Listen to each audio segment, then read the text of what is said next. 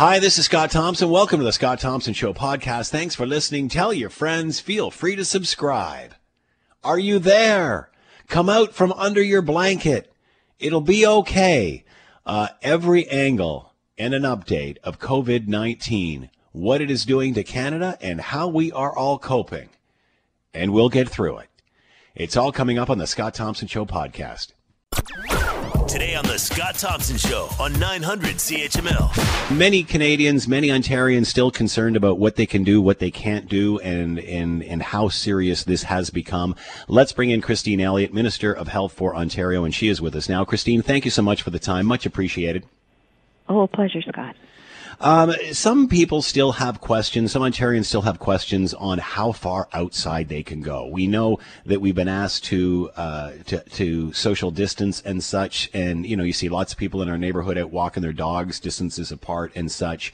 Kids out riding their bikes, again, by themselves or, with distance. But many are concerned about things like playgrounds and touching such and surfaces. What are your thoughts? What can you tell Ontarians about what we can do and what we can't do? Well, it's really important to practice the social distancing as much as possible. And while I wouldn't say that people shouldn't go to parks, of course, if you've got children, they need to exercise, they need to get out and ride their bikes and so on. But what we don't want people to do is to gather together in parks. I know there's situations where parents will get together for coffee while the children are all playing together. That's not a good idea. We need to make sure that we keep that social distance. That's how COVID-19 is transmitted. It is very serious, and if everybody does their part, we will do our best to keep the transmission rate low and keep people healthy. Many questions about medical supplies and equipment and such. We heard the Premier this morning, early this afternoon with his press conference talking about how much business has become involved in this, which is great to see. What can you say to Ontarians who may feel insecure about when this peaks, that we are ready and we have the supplies that we need? We are gathering our regular supplies. They are coming to us on a regular basis, and we are also looking for new supplies within Ontario because with borders and so on crossing and flights becoming less and less frequent, we want to make sure that we can have our own products made here. Businesses are stepping up in a major way for personal protective equipment, for ventilators, for the test swabs, and so on. So I'm really very encouraged and very proud of Ontarians for wanting to be of assistance here, and so I think people can feel confident that we will have the supplies we need.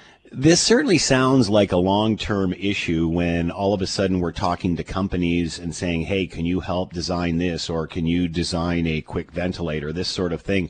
How quickly before something like that can turn around and you have the actual supply? Well, people are reacting very quickly. For some things, it might take longer to make a ventilator than a test swab. However, people know that time is of the essence here, and that we don't have time to sit around and think about this too long. We need action, and speed is very important to do our best to stay ahead of this. How concerned are you? We're seeing sort of the first week of this self-isolation plan to keep us a safe distance from everybody. We certainly know that coming up on Friday night tonight at midnight, the borders will close to non-essential traffic with the United States and such. But that being said, there's a lot of people coming back, trying to rush back into the country before all of this happens and such, or even those that were on March break, perhaps before the travel advisories went out and such.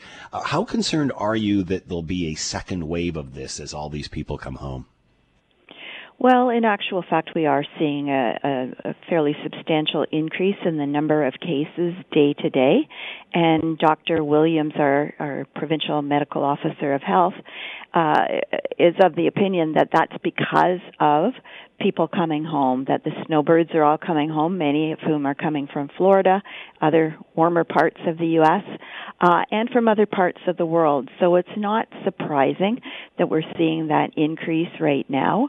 But we are, and we're of course prepared to deal with that. But Dr. Williams feels that the increase in those last few days has been because of that largely. How concerned are you? It appears that those in the United States perhaps weren't taking this as seriously as we are. It seemed even watching the media down there, they were a couple of weeks behind us on all of this, on what they're even talking about. How concerned are you that what's happening south of the border may not be as efficient as what we're doing up here? Well, it has been of concern, and I am pleased that the order has been made between our federal government and the United States to close the border for non-essential travel. Of course, commerce still carries on, and we need that to happen, but we want to make sure that we can protect Ontarians as much as possible, and I think the border closure is a good idea. We've had many that have been concerned about retail, people on the front lines. I know a lot of the malls and such have shuttered or at least doing reduced hours and such. How concerned are you, or is there a need at this point for a full shutdown? I know you're waiting for medical advice on all of this to make those decisions, but are we close to that? Could we see this relatively soon? It certainly is possible, because we want to make sure that we do everything that we can to prevent the transmission of COVID-19. But that is dependent on the advice and information that we get from Dr. Williams and other people on his public health team. We are making decisions provincially based on that, which I think we need to do because they are the experts in this area. Last question, Minister. What would you say to Ontarians that may be listening and maybe feeling a little anxious about all of this and not sure where this will go? I mean, there's the illness itself. There's also the seclusion, the mental health aspect of it all. What advice do you have for Ontarians heading into the weekend? Well, I guess two things. One is I hope that Ontarians will rest assured that we do have a solid plan in place that we can ramp up immediately should we need to. And so there are many steps that would need to be taken across many government ministries. We are all coordinated. Our cabinet is meeting every day. We met yesterday. We're meeting again today. And so we are covering off things like making sure that people won't be evicted if they're not able to pay rent, if they suddenly lose their job or they become ill or their children become ill. So we are working on that. We want every Ontarian to know that we have your backs. But secondly, I'm really appealing to people to please follow the rules of social distancing as much as possible. Please don't go out in large groups, and because that is so important for every one of us. We all want to protect our own health, of course, but we also have a responsibility to protect the health of others. And I would say particularly for certain groups of people, seniors that have other health conditions, for example, we want to keep everyone safe and protected. So I'm just appealing to all of your listeners to please follow that social distancing. Christine Elliott has been with us, Minister of Health for Ontario, giving us an update on what the government is doing to keep us all safe. Christine, thank you so much for the time and insight. Much appreciated. I know you're busy. Thank you. Thank you, Scott, for allowing me to join you. Starting at noon today, all Hamilton Health Sciences hospitals no longer allowed visitors due to the COVID-19 virus that is spreading all over. And community spread is something that is a concern right now, and they are trying to stop. There will be some exceptions. To talk more about all of this, Dr. Barry Lum is with us, Physician-in-Chief, Hamilton Health Sciences, and is on the line now. Thank you very much for the time, Barry. Much appreciated. My pleasure. How is Hamilton Health Sciences coping with this? What's the mood in some of the facilities right now? What's the feeling? You know, I would say we are coping incredibly well, given the how quickly the landscape is changing, the immense burden of work that's been put to bear to get us ready, and the mood and the esprit is really quite fantastic. So what is the latest in regard to restrictions about going in and out of any of these facilities for those that may have loved ones there? Yeah, so you're quite right. There was some further modification or restriction of our visiting guidelines. We now have screening of all individuals entering the hospital, both staff and patients as well as family, and in circumstances where it's really very appropriate that visitors be present, related to how sick somebody is or just what other kinds of supports they need, we will be able to accommodate that. But the guideline and our hope is that people won't come to the hospital unless they have to. How difficult is this for you and your staff to manage, especially, as you said, when there's people there, people want to be next to them. We obviously know that having family around is important to the healing process. This is a fine line you're walking here, isn't it? Truly, absolutely true. Both for the mental health of the patient and the family, this is something that we don't enter on lightly. On the other hand, and you know this very well from all your conversations, the most important thing we can do is distance people and avoid contact with any potential individual who might be carrying the virus. So that's the balance. How do we do this, taking our patients into consideration, their families, but also protecting those who are in the hospital and the staff? How difficult is it to manage other people coming in and out of the hospital? Once this is a sealed environment and there's those that are there that are helping, what sort of relief does this give to the staff, knowing that what we have to deal with is within the hospital? We don't have to worry about anything coming through the front door. Yeah, I don't know if you've seen, there's some cute cartoons and so on floating around, and basically what it says is we're here to help you. Please help us by not coming to the hospital. And that's really what it's about. It's respecting both people's needs. There's a separate staff entrance. Everybody is screened from a staff point of view and are expected to be in good health with no recent travel and so on. And then there's a separate patient/visitor area, and each individual coming in will be asked a whole series of questions to confirm, that it's okay. They have an appointment that they have to keep, or there's a particular reason why they have to visit. How has this affected? Yeah, how has this affected the other day-to-day business of the hospital? We've heard that elective surgery, for the most part, has been canceled. How does this affect that, over and above what we have happening with the COVID-19, the hospital has other business going on as people have other emergencies? Yeah, we've been working on this all week, and our goal is to have only care that needs to happen in the building for the foreseeable future. So if you have an appointment to see me, for example, my office will be in touch, and we'll do our very best to do that either by telephone or by a video visit. There will be a small subset of patients who need to be seen, or who initially say, I'm okay, but actually now as time is going on, I'm getting more symptomatic, and our job will be to screen those people, and if they need to be seen, we'll do that. So I would say every clinic, well, in fact, I can absolutely tell you that every clinic in the institution is going through a process of figuring out how we can do as little face-to-face work as we can while still protecting the patients. What is your greatest concern moving forward as we're still seeing more cases being reported? We're starting to see in other areas, China, for example, them sort of taper off a bit. What are your concerns moving forward as we still probably haven't hit the peak of this?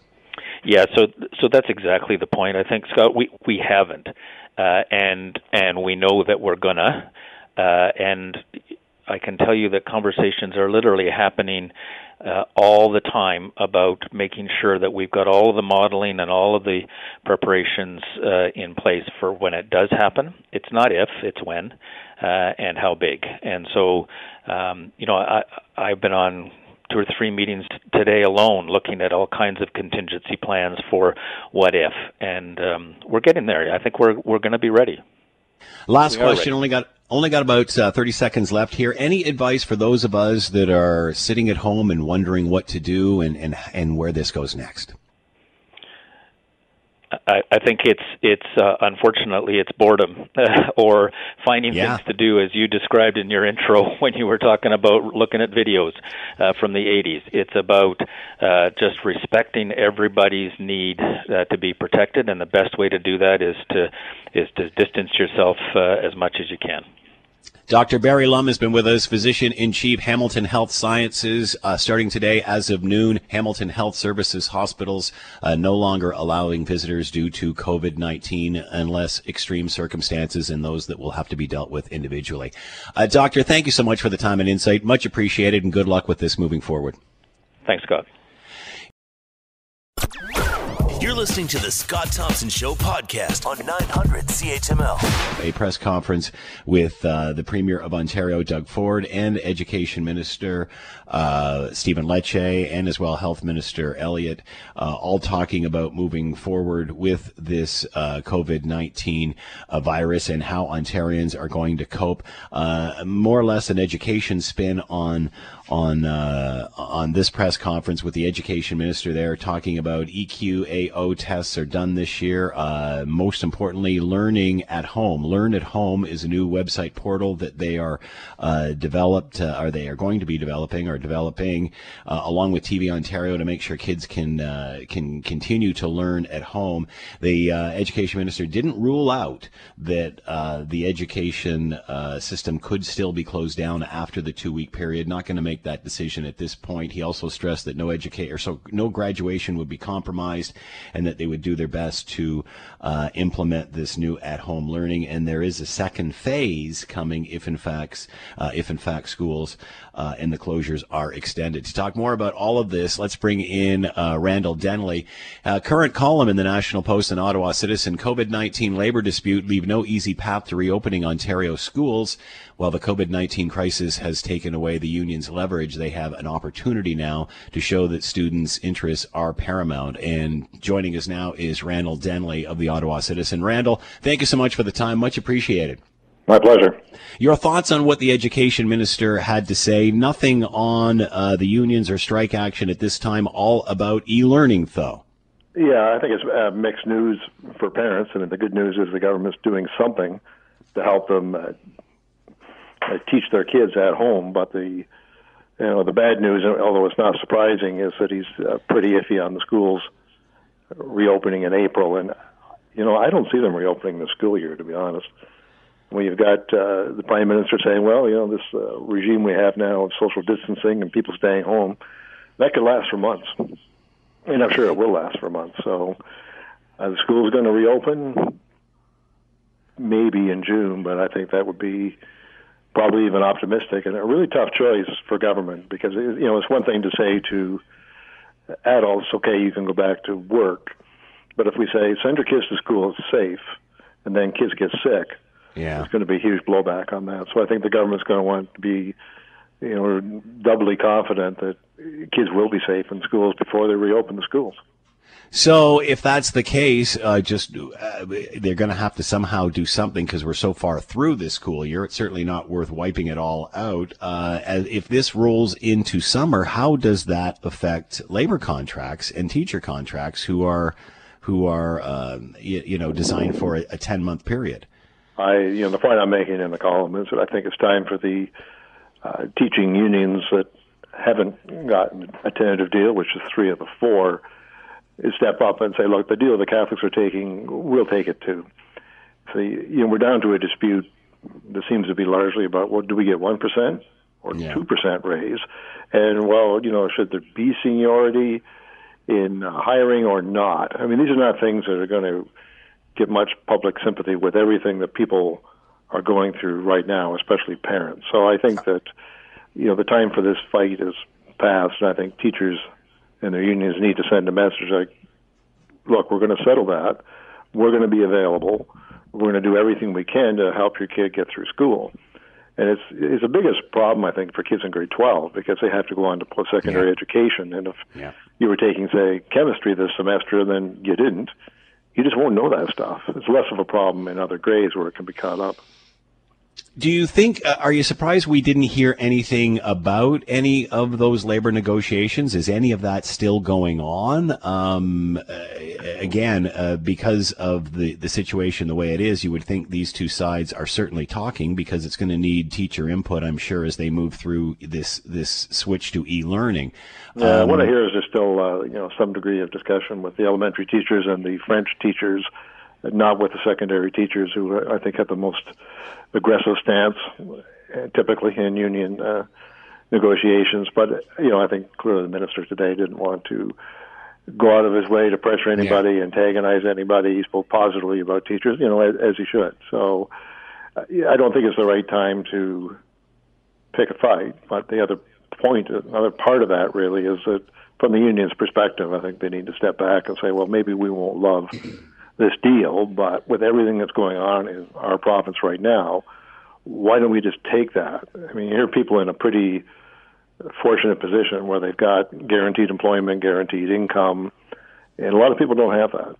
So, if you're fighting over 1%, there's going to be no sympathy for that whatsoever. And it seems very bizarre because the whole e-learning discussion has taken a whole different perspective now. So it almost seems as if the union's asks are archaic when it comes to e-learning. And then the whole issue about seniority, my goodness, why are we picking our teachers because someone's been in the bin longer as opposed to someone who's more qualified for the job? That is just absolutely insane. Teachers wanted, when Wynne was the premier, and she said, sure, great, sounds good. In fact, we'll give it to everybody, even though they weren't asking for it. I mean, it's, to me, an indefensible system that gets watered down slightly. Well, how can you promote someone not based on their ability, but based on they've been in the union longer? That's just asinine. Yeah, it tells you a lot about how they see the world. But the e-learning twist is an ironic one, I think, because apparently this would be the worst thing you could possibly do for children. But right now it's the only thing we can do. So it's going to be a huge test drive of e-learning, and we'll see, how the public assesses it. Are you surprised the unions haven't come out with a more sympathetic tone at this point and just said, hey, you know what, if you're thinking about all of this, just forget it, it's gone, we've settled? Like you said, I think they're losing their footing now. I really think they've overplayed their hand, have they not?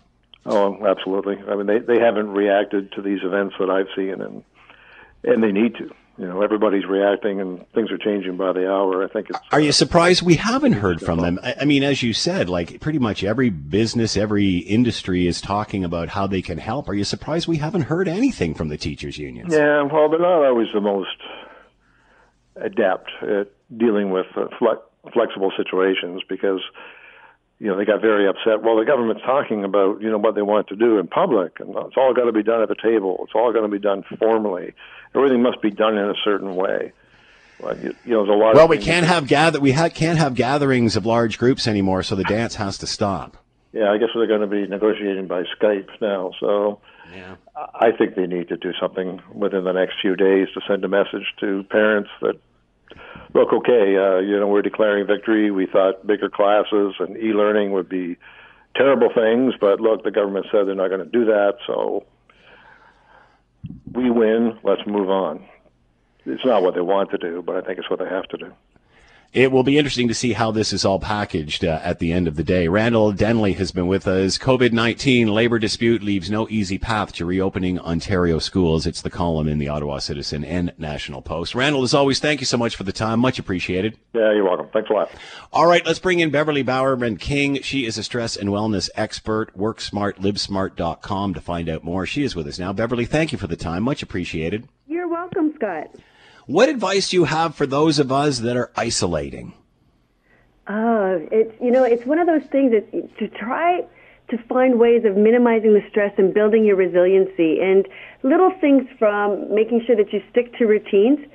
For example, I'm used to working at home. Now, one of the things that I do is I make sure that I do get dressed as much as I can. There are days where I stay in my pajamas because I do like my pajamas, but, find the routines. If you used to, shower and get dressed and have a cup of coffee and then get ready for work, do those same kinds of things. If you had patterns of, going outside or exercising, find other ways of bringing that exercise into your routine. How important is it for us to get out, even if it is just on the front porch, the back porch, the backyard, whatever? Absolutely important, and we really need to focus on making sure that we get that daylight exposure.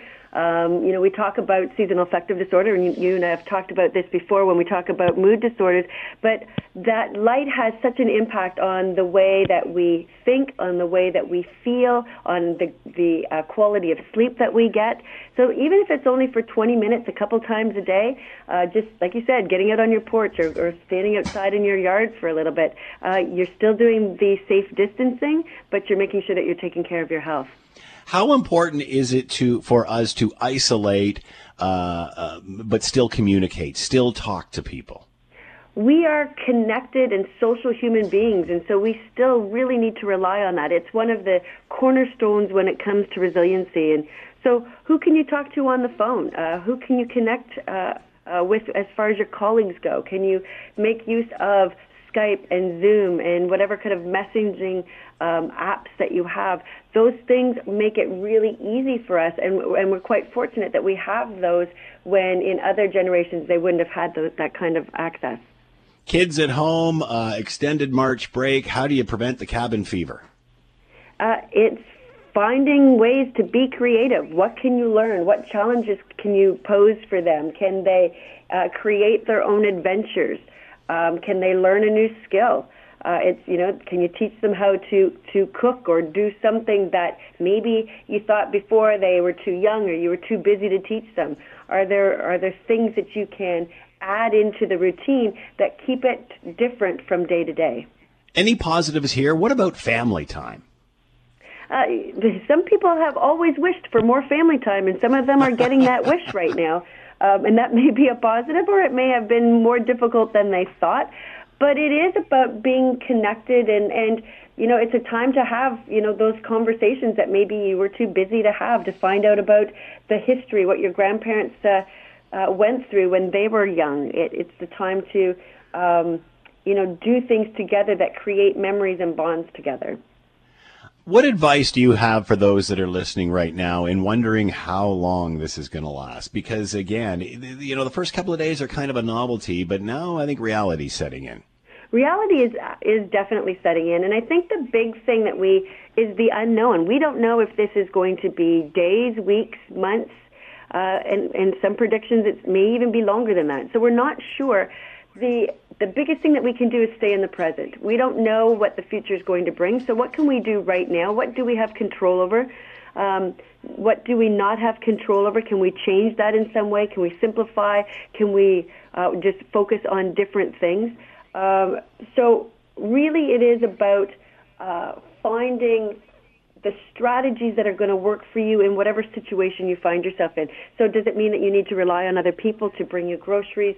Does that mean that you need to learn maybe a new app so that you can connect to the grandkids? Those types of things are going to be the things that we can control. What about those that are calling out neighbors, calling out others that have come home and maybe not quarantined for the 14 days, or we're getting all kinds of stuff like that. The majority of the people participate, others don't, but boy, sometimes it brings out an ugly side. It absolutely does. We call it the quarantine shaming or the social distancing shaming. Part of that is because our social norms and standards are changing so quickly. We're getting new information every day, and so what was okay 2 weeks ago is now not okay, and what was okay even yesterday is now not okay. And so some people are changing their behaviors very quickly, and other people, they're not changing as quickly. They don't necessarily see the value in it for them. And some people are just trying to hang on to anything that's normal. I think, one of the things, we all have these opinions, and I think it's okay for us to have our opinions, but not call out individuals. We can call out behaviors and try to educate people so that we can keep each other safe. But I also think that we really need to be kind to each other. Some people maybe just aren't aware, or maybe they have their own things going on. So I think we just need to be kind. We do need to educate. We do need to stay safe, but and we need to call out those things, but not kind of be hurtful at the same time. Beverly Bowerman King has been with us, stress and wellness expert. WorkSmart, LiveSmart.com to find out more. Beverly, thank you so much. Stay safe. Perfect. You too, and hopefully we'll chat again soon. Globally, the death toll from COVID-19 has now reached over 10,000. How does Canada, the U.S. stack up on where we are in all of this? Let's bring in Dr. Rodney Road, Professor and Chair, Clinical Laboratory Science Program, College of Health Professions, Texas State University, and with us now. Rodney, thank you so much for the time. Much appreciated. You bet, Bill. Thanks for having me on. Oh, so your thoughts on how this is being accepted in the United States and where the United States is now? Well, I mean, when we talked about, I guess a month ago, we were at a much different place, obviously, but I think what's finally taking effect here in the United States is that people are truly starting to understand how well viruses can amplify and transmit in the population when you don't have herd immunity. So one of the biggest issues with this virus is that it is brand new and that it did jump out of a animal population, and mankind just hasn't had the opportunity to build up any immunity to it. So that's why you're seeing the rapid spread and amplification and, movement across geography at pretty rapid speeds. I will say that this is a normal thing for viruses. This happens all the time when you have a brand new virus. It's just that this one is certainly with air travel, other transportation. You've basically allowed a microbe the opportunity to jump and restart, in different geographic locations. So that's really the difference, in my opinion, between now and maybe even 30, 40 years ago when people weren't hopscotching across the world as much as we are now. Are we learning from other countries who are ahead of us in this pandemic? It's hard to say. I think we are. I think we're watching very closely what China did, and we're obviously keeping Italy under close watch to kind of see what's happening there. I think what's difficult for the public to understand is that you can watch people for signs and symptoms, and you can wait for testing to ramp up, but there's really no way to understand the numbers that may be positive in the population that are not showing strong symptoms, or that they are very low symptoms and may not even be going in for testing. And so you just don't know the types of multiple points of transmission that are occurring until you're further into the outbreak. And I think that's what we're seeing. We're really starting to see now that, we are trying to play a little bit of catch up. And this is kind of a common thing that happens with pandemics and epidemics. It's very difficult to predict a virus, and viruses are going to virus, and it's very hard to, second guess everyone all the time. Now, moving forward, the United States, Canada, and other countries really need to pay attention to social distancing and all the hand hygiene and travel advisories, and really work hard to take that seriously, even if they're feeling well and great, because you just don't know who most vulnerable might be affected if you're visiting, the elderly or other immunocompromised individuals. We're certainly hearing of more borders closing. Obviously, the border between Canada and the United States closed to all non-essential traffic as of midnight on Friday. Obviously, air travel very much curbed. How concerned are you that there may be a second wave of this, as now more Americans are going home, more Canadians are coming home, and it's sort of the official end to spring break, even though some didn't go, some still did or left before all of this. Right. What a horrible time to be a 20-year-old, right? During spring break. I think it's, and I have a 21-year-old son who was pulled out of London. He was on a study abroad last week today, so he's been home a week, and he had 48 hours to get home.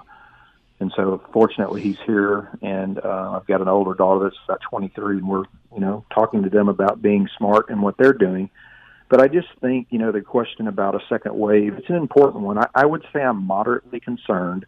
I've been through about a dozen or so of these over the past 25 years, and that is always a concern that you lock things down, or even in a flu season where you're really kind of trying to get people to kind of, follow the typical stuff around hand hygiene and get vaccines and things like that. You do sometimes see a little bit of a bump, a little bit of a second wave in late spring because people relax.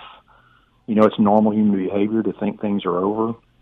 They they may not understand what it means to be infectious or shedding days after or weeks after things are kind of calming down. There are still pockets of people that are going to be infected. So it'll be interesting to see how each country handles that. I'm kind of in favor of what's been happening as far as kind of pushing this out maybe a little further before we get schools back up and running. My university is basically shut down now until summer.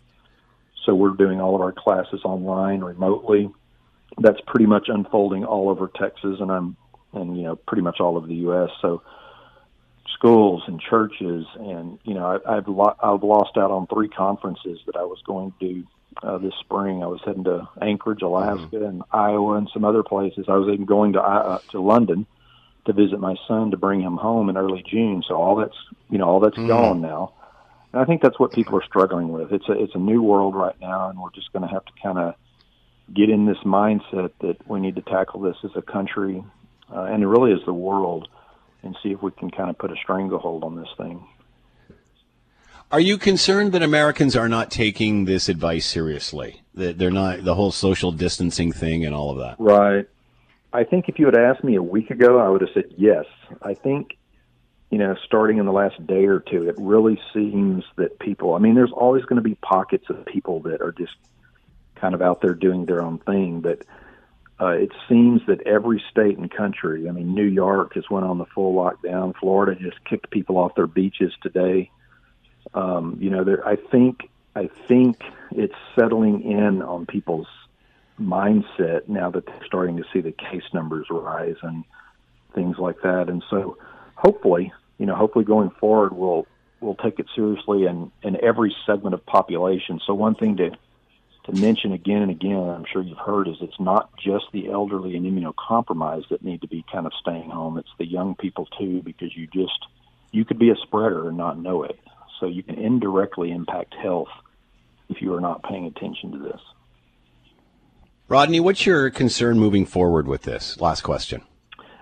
Well, my biggest concern is the economic impact and people's psychological status. I've seen it in my own friends and colleagues and family. It's something about seeing people isolated. I guess it makes me appreciate how difficult it would be to be in prison and be in isolation. It's so weird, and how it affects, human beings. I've been telling people, that in my mind and in my understanding of everything I've learned, that viruses do not like sunshine because UV wavelengths kill microbes. So I don't think there's any problems if you're out in your yard or in your immediate neighborhood, if you're still allowed to walk around, get out, unplug, maybe unplug a little bit from all this news that's just rampant. It has an effect on your psyche.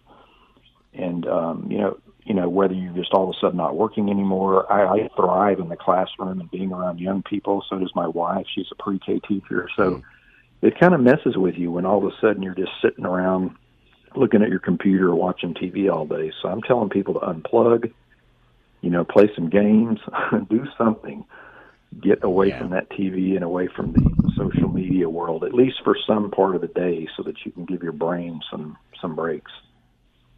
Great advice. Dr. Rodney Rohde has been with us, professor and chair, Clinical Laboratory Science Program at the College of Health Professions, Texas State University. Rodney, thank you so much for the time and insight. Much appreciated. Good luck.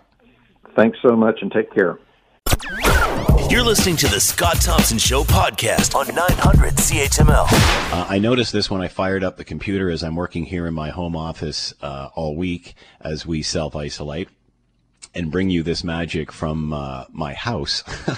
I fire up the computer, and all of a sudden this message comes across the screen and basically says, if you want all of the information, the latest information of COVID-19, click here. And it was so intrusive. Immediately, the red flags went up, and I thought, this is a scam. This is a hack. And we are seeing more and more scenarios where Criminals don't take holidays. They don't get sick, I guess, either. And they will take advantage of you. There are scams out there that are taking advantage of people. Let's bring in Dave Mason, Director of Enterprise Security, Darktrace. And another aspect to all this is we're working it from home, so networks that were now once closed are opened in our homes. Let's bring in Dave Mason, Director of Enterprise Security, Darktrace. Dave, thanks for the time. Much appreciated. Hey, hi, Scott. How you doing? I'm doing well. You? Yep, okay. So working from home, we're now working remotely, many of us, computers. I mean, we've already had access to all of this, but does it present security concerns for companies when all of a sudden it goes out of house? Yeah, it certainly does. When you're working for your company or your organization, pretty much everybody's in the one place, in the one building. And that's, it's the one thing for the bad guys, the threat actors to attack. The one place where you're normally located. When we suddenly all start working from home, let's say there's 300 people in the company, you go from one thing to attack to 300 things to attack. And it makes things so much easier for the threat actors to actually attack people and get a hold of them. And also, when you're in headquarters, you're there where you've got lots of cybersecurity, you've got lots of firewalls, intrusion detection systems, next generation firewalls, lots of antivirus stuff. But then you don't have that when you're working from home. And working from home is less secure when it comes to cyber. However, many of us have, the opportunity to work from home for perhaps part of the day and have access to those systems. Is it any different now? It'd be different in terms of you're certainly going to be communicating from home a lot more than you did before. Yeah, you're right. Somebody like yourself, somebody like me, we've got stuff at home to make us more secure. But we're going to be doing a lot more communicating, and that means a lot more communicating, a bigger chance for us to make mistakes when we're doing that actual communication itself. You mentioned you got a message popped up this morning, pretty blatant one, really. But some of these emails are going to come flying in, these scams, they're not going to be so blatant. Some of them will be quite subtle. And at a time when there's a great thirst for knowledge, and when you've injected into that email a sense of urgency and a need for a decision to be made, it's a lot easier to trick people into clicking on the link or looking at that attachment. Well, again, my first reaction, oh my goodness, this is something I can use. And then immediately after that, red flag. We've all been trained about this. We've all seen, we've all had gone through the company training on what is a scam and what isn't a scam. And this looks pretty suspicious. Have you heard many reports of what I've just talked about, where all of a sudden you fire up and there's this master link that can give you everything you need to know? Yep, lots of them. Absolutely lots of them, unfortunately. Scammers pretending to be from the World Health Organization, pretend to be from the Center of Disease Control, pretend to be from just about anybody to try and get people to click on those links. And that's when they're doing what they call phishing attacks, where somebody just has a go and blasts something out all over the place in the hope that somebody will click on it. And unfortunately, somebody will. But we're also seeing an increase in what we call spear phishing attacks which are actually aimed at you personally. It may be because, the bad guys pay attention to the news. They know everybody's moving from home. A change to them is an opportunity. And they'll know about the company. They might even know about you because you're on the website. They've checked you out. And so they sent you an email that's kind of aimed at you and in your situation. It might refer to a few things that just makes it seem more credible and inject in the air of urgency, need for a decision, speed. And, maybe at this time when you're running around like a chicken and all the rest of it, you're just more likely to not be paying attention, to have lost that sense of awareness because you're on your own now. You're not with everybody else, and you might just click on that link. And as you bring up, and rightly so, Dave, I mean, we're at a point now where we're anxious and we're looking for information. So if we find something that is going to give us information, maybe we don't even think. We're certainly at a very vulnerable time right now. What advice do you have for those who may be experiencing something like this? And again, considering the anxiety of the situation, we've got to heighten this stuff. Yeah, well, hopefully a lot of organizations are actually giving some advice to their employees who are moving to home. Well, I hope so anyway. When it comes to seeking that information, what the best thing to do is for an organization is to say, come to our website. We will be updating information on our website regularly. Come to the website for that information. We will not be sending you emails, okay?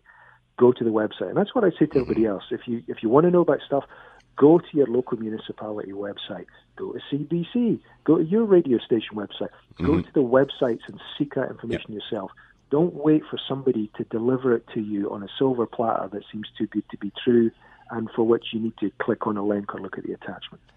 Good advice. Dave Mason has been with us, Director of Enterprise Security, Darktrace. The scammers are out and taking advantage of your vulnerability during these times. Dave, thanks so much for your time. Much appreciated. You're welcome. See you soon. We've had lots of different angles of COVID-19 and how to cope with it and the mental health issue and the schools and so on and so forth. But many people are asking questions about COVID-19. How long does it stay in surfaces? How do you clean for this sort of thing? Let's bring in Dave Evans, Professor, Department of Medical Microbiology and Immunology at the University of Alberta, and he is with us now. David, thank you for the time. Much appreciated. Good afternoon, Scott. I guess my first question is, do we know anything about how long this stays on surfaces? We've heard various lengths depending upon if it's a steel surface, a soft surface, a glass surface, or such. Do we know anything, information needed for those going out and perhaps using a bank machine or want to go to a playground? I mean, is this good advice? Yeah, I mean, there has been some research now done to take a look at this. It's a complicated question because it's very much dependent on things like the temperature, the humidity, the kind of surface that the thing is on, the amount of virus that's there. They all affect it. And it's not an all or nothing thing, because if you have something like a virus sitting on a surface, you start with thousands of them that just randomly got deposited there, and then they sort of disappear and die off, with what's called a half-time. So, in a few hours there's half of them, and a few hours more there's half again. So it declines, so there's no point at which it goes from sort of lots there to none. But that said, there's a critical amount of virus that's needed to cause infections. So once it's gone below that level, it's not infectious. So what has been measured is people have taken virus like COVID-19 virus, put it on steel surfaces, plastic surfaces, and asked, how long does it last there? What's the half-time? And some of those measurements show that, for example, on a steel or plastic surface, maybe the half-life is 6 hours, which means that realistically within a few days it's pretty much gone, just in sort of room temperature air. Stuff suspended in air actually disappears much faster. The half-time is about an hour. So, that means that half the virus has gone in an hour suspended in air. What about fabrics or goods that are being shipped from place to place? Can it, because obviously travel has been restricted between borders, but goods are continuing to move. Is there any fear there? We've even talked to experts in food and said there's no need to worry about that. What about fabrics, things like that? Yeah, generally not. One of the things that's just even working virologists have to deal with is that these things tend to stick to surfaces, and when they do that, they die off. So once something like one of these viruses has ended up on a fabric surface and then dried in place, it actually doesn't come off very easily. And they then inactivate with time because of the drying and the surface they're sitting on. So it's, again, a very difficult question to give an absolute answer, but I wouldn't worry too much about it. And regular laundering of sheets and towels and stuff with hot water and sort of your standard laundry soap will also kill off pretty much any kind of virus that's sitting on a surface like that. Should we be altering how we clean? What is the best? Are there certain products we should be using more than others? Well, I don't really sort of want to get into identifying particular ones, but no, we don't need to go into brands. But is there, many have said you need soap and water, but then you need some sort of disinfectant afterwards. Yeah, I mean, any of the sort of strong soaps that you typically would use to clean your toilet and your bathroom and stuff. Viruses in general are very sensitive to strong detergents. So the reason for that is that viruses like the COVID-19 virus has a fatty envelope around it. And the way I explain it to people is you've probably seen your sink after the water's gone cold and you've done dishes and it's got an oily film on the surface. if you take and put a drop of detergent on that, you'll notice how the film sort of disappears. Mm-hmm. Well, that same kind of oily surface is wrapped over these viruses, and typically detergents will just blast them away, and then the virus will die. So any good, strong detergent will typically knock out an enveloped virus like these. Obviously, governments and leaders and such telling us to practice social distancing. They still say if you can get out and walk or walk the dog or what have you. But what about things like playgrounds and kids touching them, even if they are, using social distancing and such? What about those surfaces or bank machines? How cautious should we be of that sort of thing? Yeah, I mean, something like a bank machine, anything that gets touched by lots of people is something you probably want to, if you do, your hands are pretty good at protection. Just the skin, if it's unbroken, is very good protection against all kinds of things. But that being said, if you went and punched in the keys of a bank machine, I would wash your hands afterwards, and this idea of not touching your face is a really good one. So don't touch your face, and then wash your hands well with soap and water afterwards, and then you should be okay. The other thing to kind of watch out for that I've advised people is, of course, if someone goes coughing into Kleenex or there's mucus in a Kleenex, those kind of deposits potentially could be places where a virus would hang out for quite a long time. And so especially if someone is hacking away into a Kleenex, I would make sure that those are disposed of properly in your household trash. Don't go leaving them lying around the house. Last question, advice for those that may be feeling anxious about all of this. Well, there's an old saying that this too will pass. It is a scary time, and for those of us who work with viruses, I teach my students about the history of epidemics, and so there's nothing that particularly surprises me about this beyond the fact that it's happened so quickly. But I think if people practice the social distancing that's being suggested, and they pay attention to very common sense bits of advice that's being given to them by the health authorities, people should be okay. The advice is good, and it's common sense. I would very much avoid sort of looking at whatever is being said on the internet by whatever person is flogging whatever mysterious therapy. There's lots of rumors going around. Stick to the Ontario Health Advisory people. The real challenge right now, and you can see it in some of the data that's being published, this is typical winter season, so there are lots of other colds and flus and things going around. So as soon as someone gets a cough or a cold, they immediately start assuming it's the COVID-19. But actually, if you take a look at what's being reported, say from Italy, they've done things when people come in and we test for what it is. They find that a very small minority of the cases that are being detected are actually the COVID-19. The rest is influenza, common colds, some other things out there. So it's scary because of that other winter cold season that we're experiencing. So bear that in mind. If you've suddenly got a flu or a cold, start practicing the social distancing, stay indoors. But it doesn't mean you've got COVID-19. You quite probably have something else that you've had before. David Evans has been with us, Professor, Department of Medical Microbiology, Immunology, University of Alberta. David, thank you so much for the time and insight. Much appreciated. Sure. Hope that was helpful. Good luck. It is. We'll chat again. Thank you so much. All right. That is a wrap for the show. You know what I'm going to do? I'm going to open up a window here. Hang on. Let me just lean. Oh, man. Fresh air. Hey, get away from my window.